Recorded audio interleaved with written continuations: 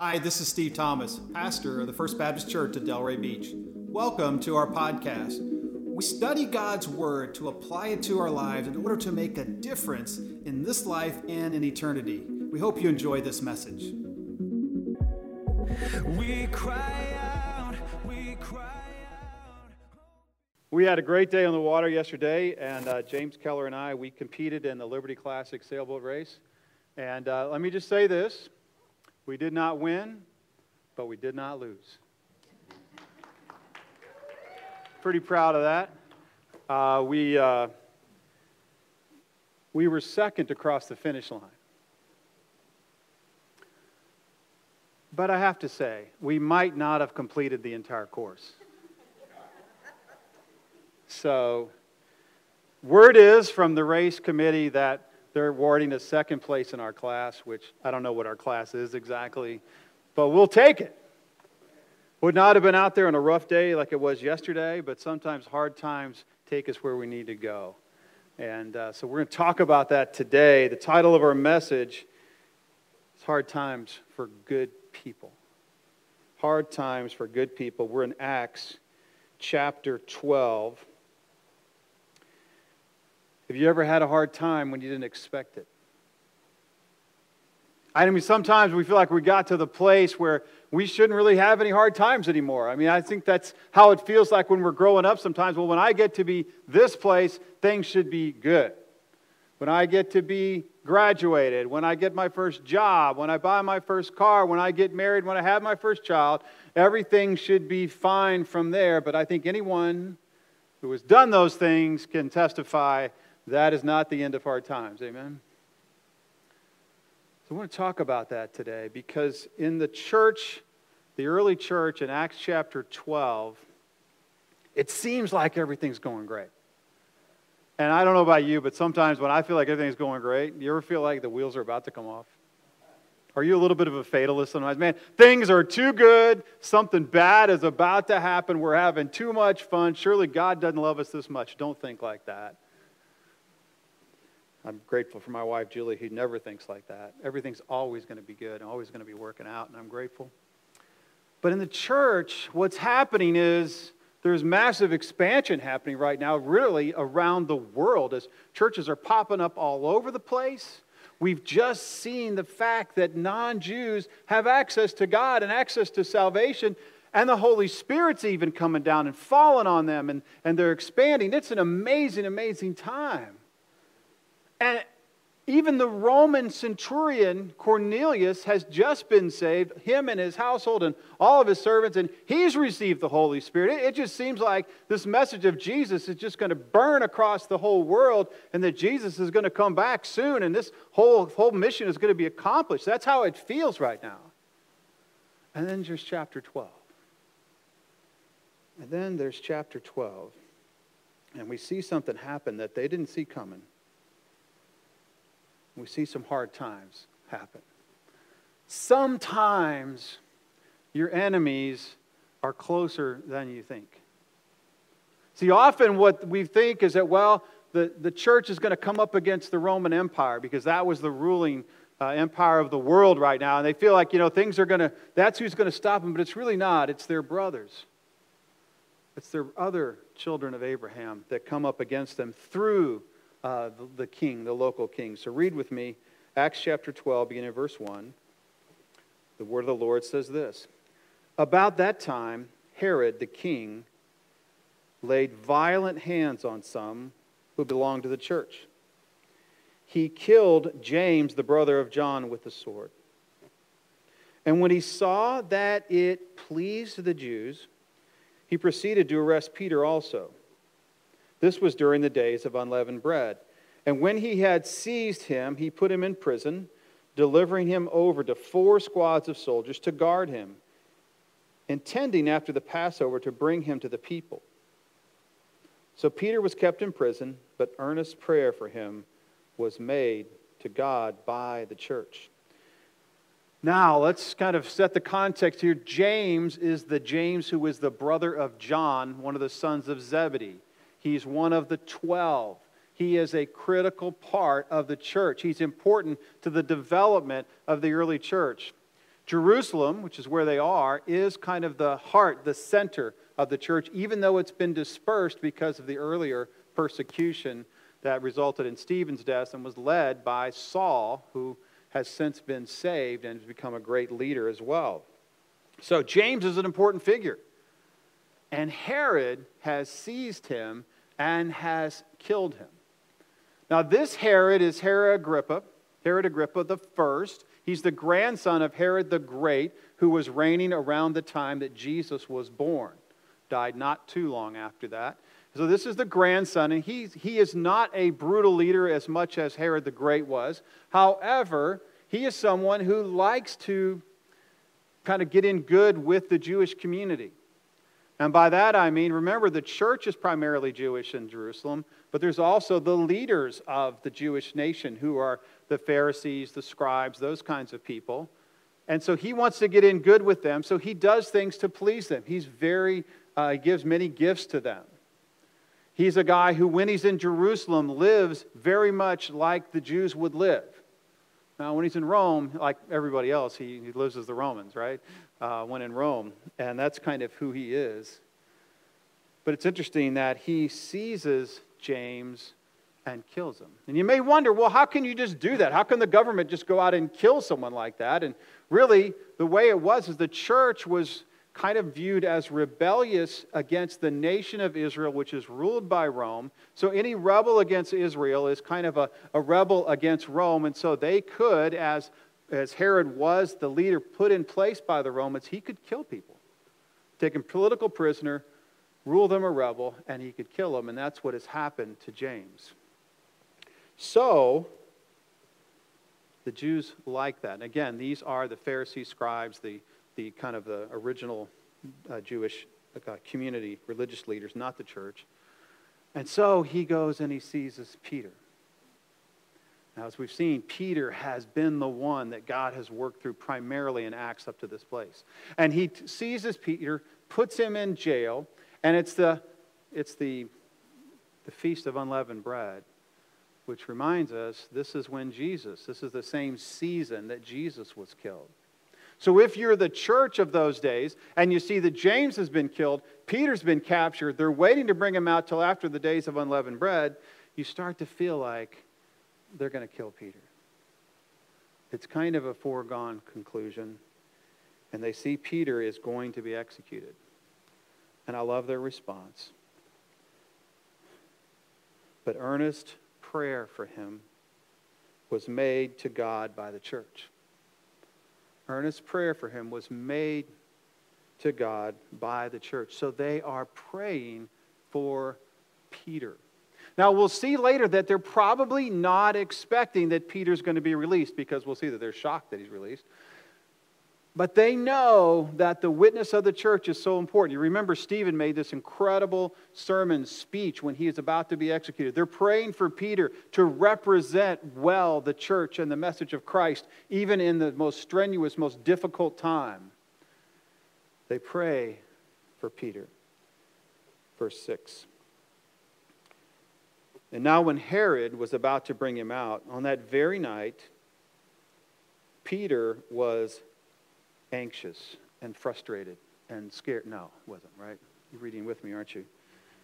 Peter was sleeping between two soldiers, bound with two chains, and sentries before the door were guarding the prison. Let me pause there. Let me get the picture. So what they would do is they would assign you to a squad of 4 guys, and they would chain you, your forearm, to the forearms of a guard. And he would be laying there between 2 guards, and there would be 2 guards guarding the door. That's the scene.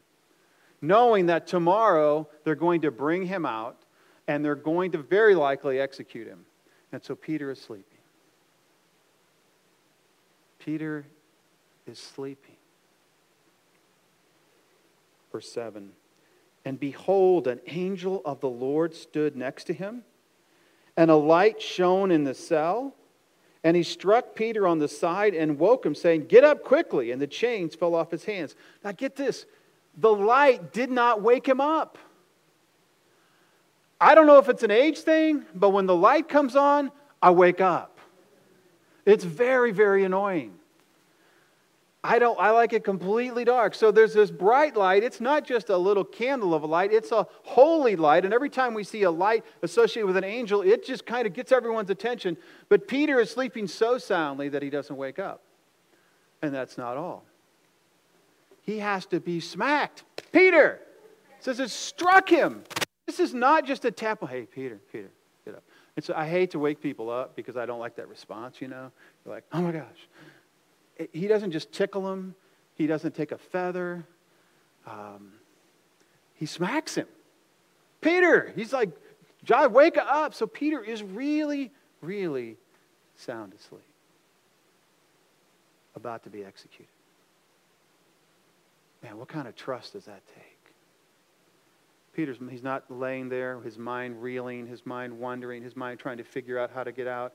Maybe I can pick these locks. He's not thinking about any of that. He's saying, I'm asleep.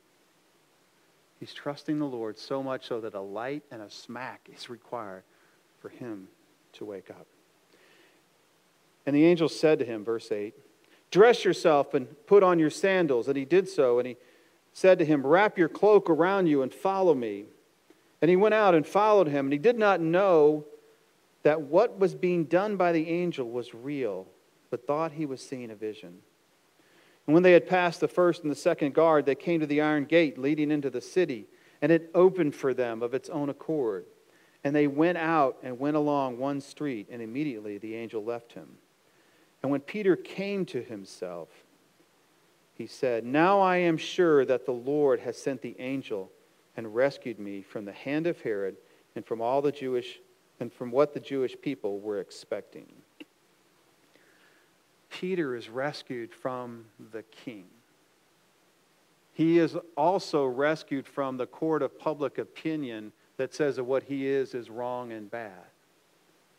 That what he is counter to the culture. He's different than the way you should live. He's causing problems, and they want him killed. And Peter is rescued from those two things miraculously. He was totally resting in Jesus. And then he is totally rescued by the hand of Jesus. Verse 12. Now, when he realized this, he went to the house of Mary, the mother of John, whose other name was Mark, where many were gathered together and were praying. Now remember, the church doesn't have a building. They're meeting in houses. And so John Mark's mother, who John Mark would later write the Gospel of Mark, has a house, apparently a pretty nice house, has a gate, and has a servant watching the gate. And Peter's thinking, okay, I think it's Tuesday night, so they're meeting over there at Mary's house, possibly. Who knows? They were meeting in various houses. The church was expansive, and they were meeting in various places, so somehow Peter knew they would be meeting there. And he goes to Mary's house, and they were praying for him, even at that moment. Again, come join us for Pray First this Wednesday night. We just come before the Lord as a body, praying for God to move in our church, praying for those we care about, praying for our community and our nation. I hope you'll join us. They're praying, verse 13. And when he knocked on the door of the gateway, a servant girl named Rhoda came to answer. Recognizing Peter's voice, in her joy, she did not open the gate, but ran and reported that Peter was standing at the gate. Have you ever done that? Oh, it's so exciting. I've seen something, and you forget to do what you need to do. That's how thrilled she was. She lost track of the fact she needed to let Peter in. It was a dangerous world. He was supposed to be in prison. She needed to let him in. But instead, she goes and runs and tells them that Peter's standing at the gate. And they said to her, you're out of your mind. You ever have news so good that no one believes you? This is unbelievable. See, they're praying for him, but they're not expecting him to be released. And so they're so excited, they go, well, you're out of your mind. But she kept insisting that it was so. And they kept saying, it is his angel. That's kind of an odd thing for them to say, because remember, people don't become angels. But they're thinking maybe this was an angel that was with Peter. Maybe it's God's messenger to come encourage us, much as the angel did at the tomb when Jesus arose. There was angels there to say, don't be afraid. That's what they're thinking. As it's an angel. It's an angel. verse 16. And Peter, still standing outside, and when they opened it, they saw him and were amazed. But motioning to them with his hands to be silent, he described to them how the Lord had brought him out of the prison. And he said, "Tell these things to James and to the brothers." And then he departed and went to another place. You say, wait a minute, I thought we killed James. Different James. This James is the brother of Jesus. Tell others, because the church is meeting in other places.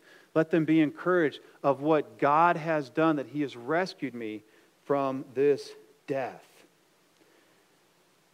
Instead of death, God worked a miraculous rescue.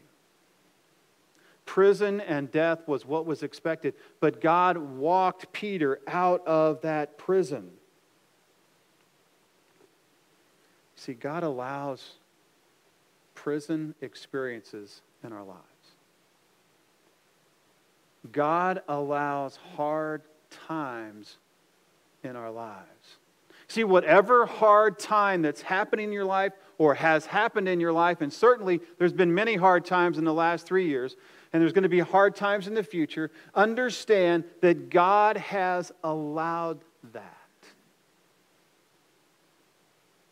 Can you love a God like that with all your heart, soul, and mind? You see, we're of the mindset that if we live a good life and if we are good church-going people, that God will prevent us from having hard times. That's the whole goal. I don't want to have hard times, so I'm going to live right. And so it's really my deeds that give me a good life, and I don't have the bad deeds that make me have some kind of a problem, some kind of difficulty. That's kind of what we think. And to be sure, God does chastise us, right? If you're going to be in sin, God is going to try to get you to turn around, and he is going to allow some things to happen in your life that are going to be difficult. And so the first thing we need to understand is if you are experiencing a hard time, a prison experience, you need to ask Jesus, is there a sin in my life that you need to straighten out? Am I just reaping what I'm sowing? Before him, God, I don't want to rebel against you. Maybe I'm sick because I didn't live a healthy life, or maybe I have a financial difficulty because I didn't manage my money well, or maybe I have a relationship difficulty because I had sin in my life that I violated key parts of my relationship. Maybe there's something I did. But listen, it's not always the case. It's not always the case. We do this a lot when we mourn. We bargain, don't we?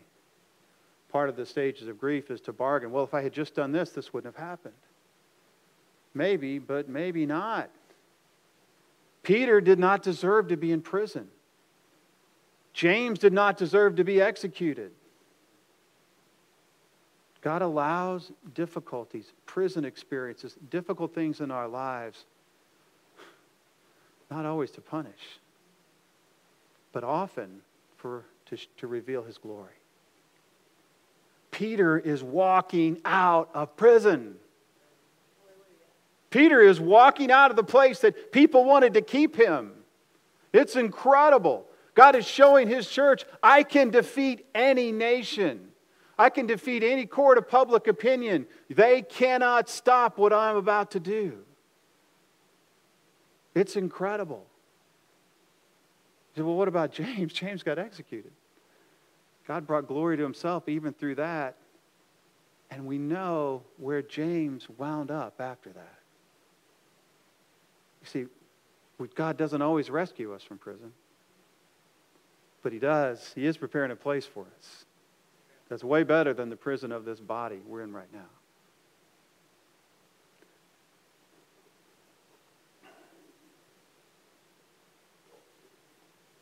It's easy to believe that the circumstances of our lives are relatively good because we've been relatively good. That's not necessarily the case. God loves to give good things to people that he loves, and we should enjoy this nation. It's a gift. It's a gift to get to live in the United States of America. It's a gift to be able to walk the streets in freedom, to be able to share your faith, to tell people.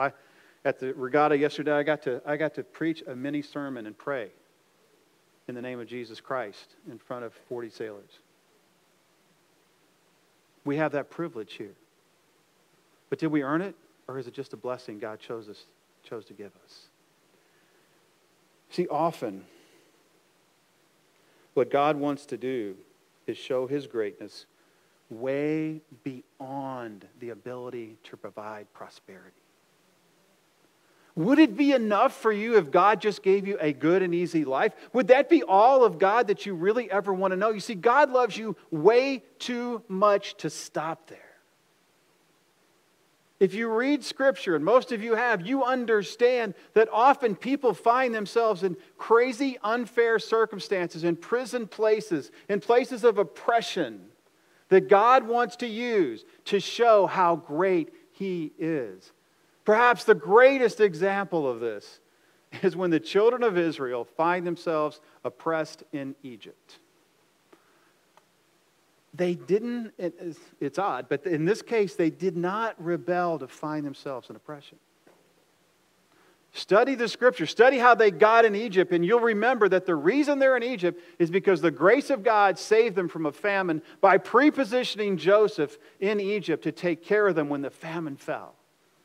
They find themselves in Egypt, and they find themselves in the land of Goshen, where they multiply into be probably 1 million to 2 million people after 400 years, and Egypt says, we got to get control of this situation because they're going to overwhelm us, and they put them in slavery through no real fault of their own. Now, to be sure, all slavery, all oppression, all prison, all evil happened because of original sin, right? That's true. If there were no sin, there'd be no evil. The reality is, the specifics that are happening in your life may not be because of your own sin. You may be sick just because you have a genetic propensity to being sick. Israel finds themselves in Egypt, in oppression, because God is about to do something amazing. God is about to do something amazing. What does He do? He provides this incredible rescue for the people of Israel. They actually take all the riches, so many riches out of they plunder Egypt as they leave with all this gold as God marches them out of this nation without them really ever lifting a finger. See, God did this because He wanted to show them His greatness. See, prison experiences, hard times, are often to show you God's greatness. That He is an amazing, rescuing God that no nation can stand against. Another great example is Job. You know the story. Job's a righteous guy. He's sacrificing for his children in case they forget to, right? That's what kind of a godly man that he is. And Job winds up losing his family, losing his wealth. He winds up losing his health finally. And his friends come along and they say, Job, well, the reason they did that is because you know your sin, but you don't admit it. It's a hidden sin. No one knows about it, but we know it's got to be there or you wouldn't be suffering this way. No, Job said, I've continued to live a repentant life. That's not who I am. Finally, he asked God, why did you let me suffer this way? And God's answer was pretty much, you don't even know what you're talking about. For you to question me and my ways, I have ways that are so much higher than yours that you don't even know where I keep the lightning bolts. You don't even know where I keep the household, the warehouse of sleet and rain and all this. You don't even know. And so what's happening is God is saying, Job, I'm showing you my greatness in a way you never could have seen if I'd allowed you to be healthy and prosperous. And I love how Job responds. See, through the prison experience, through the hard time, Job had begun to see God in a different way. And in chapter 42, verses 2 and 3 says this. Job says, I know that you can do all things. Let me tell you, that is a powerful place to be in our lives. To know that you, God, can do all things. He says, I know you can do all things, and that no purpose of yours can be thwarted. Let me ask you, do you believe that? No purpose of God's can be thwarted. Who is this that hides counsel without knowledge? Therefore, I have uttered what I did not understand. Things too wonderful to me, which I did not know. In his prosperity, he did not know the wonderfulness of God. And then in verse 3 is my favorite verse in all of Job. He says, I had heard of you by the hearing of my ear, but now my eye sees you. I heard stories about you. I had experienced it. I've read your word. I heard people talking about you. But now I can see you.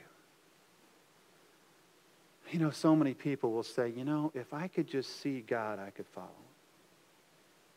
him. If he would just show up here in the room, if I could just see him, I could follow him. Let me tell you this. It is through the hard times, it's through the prison times that you see God in a way that you can follow him. Do you want to see God? If you want to see God, you're going to find him in the hard times. You're going to find him in the prison times.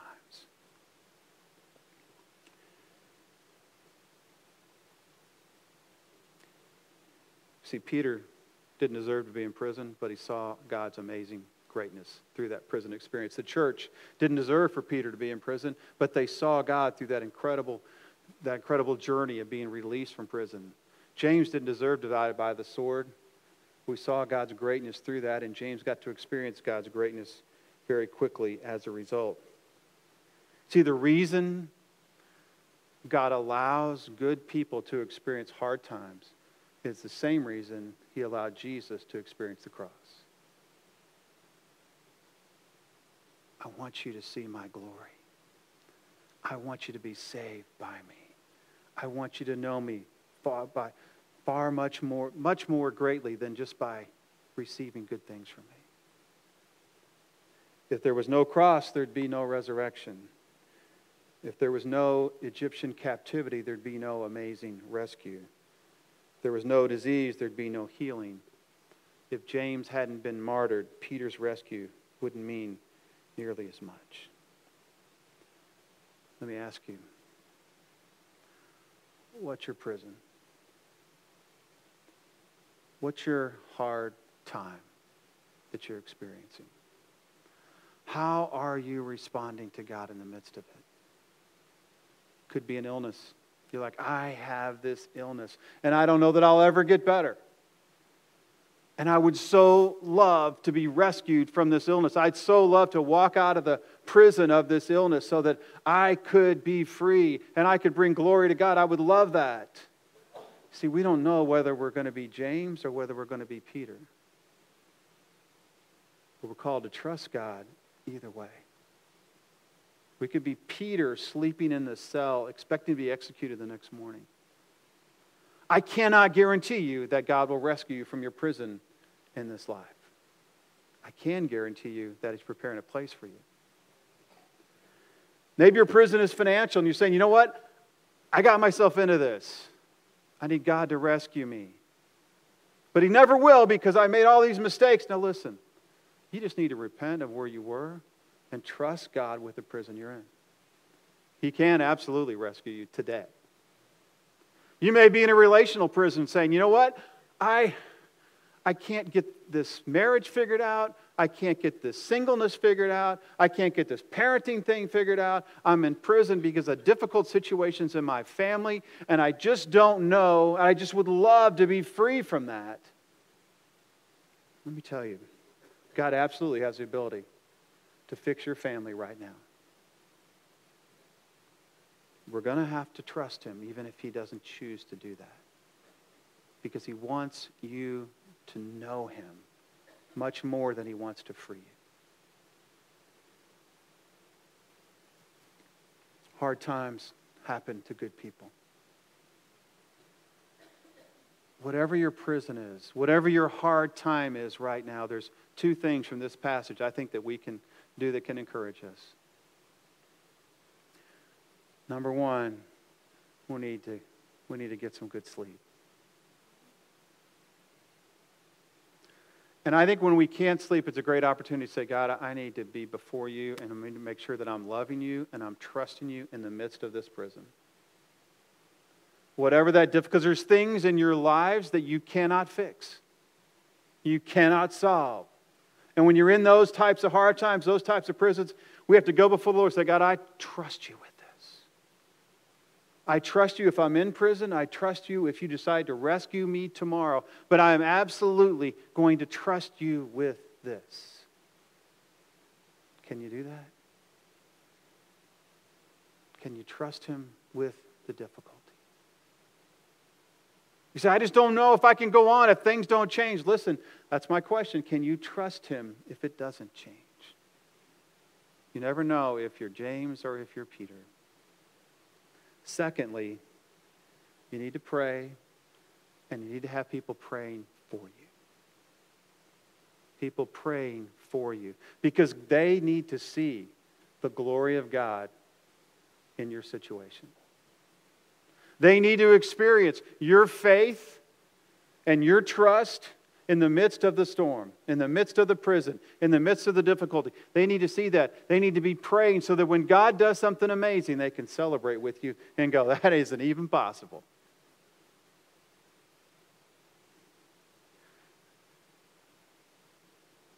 Don't be in prison alone. Sometimes as believers, we don't want anybody to know. This is hard.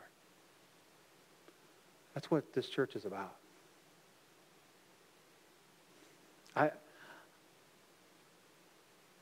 One of the joys and sadnesses you have as a pastor and pastor's wife is you know the stories. And there's a richness in knowing people's story. And being able to walk with them through the challenges. To care for them, to pray for them. That's what we need to do for each other. Have people praying for you. And in that prayer, one of the parts of that prayer needs to be, God, we look forward to the day when you will heal all these challenges. When these hard times will make sense. When these hard times will be over. When we will sit around the table enjoying a great meal, celebrating what you, Jesus, have done, and the pain is over. I have to share Isaiah 40:31 that says sometimes we're just waiting, right? But they that wait on the Lord will renew their strength. They shall mount up with wings like eagles. They shall run and not be weary. They shall walk and not faint. Get some sleep. Pray. Ask others to pray with you. Would you bow with me? Thanks for joining us today. If you'd like to support this ministry, go to our website at fbcdelray.com. Also, click the share button so you can share this message with a friend or someone in need as we seek to know Jesus, to know others, and to make him known. We cry out, we cry out.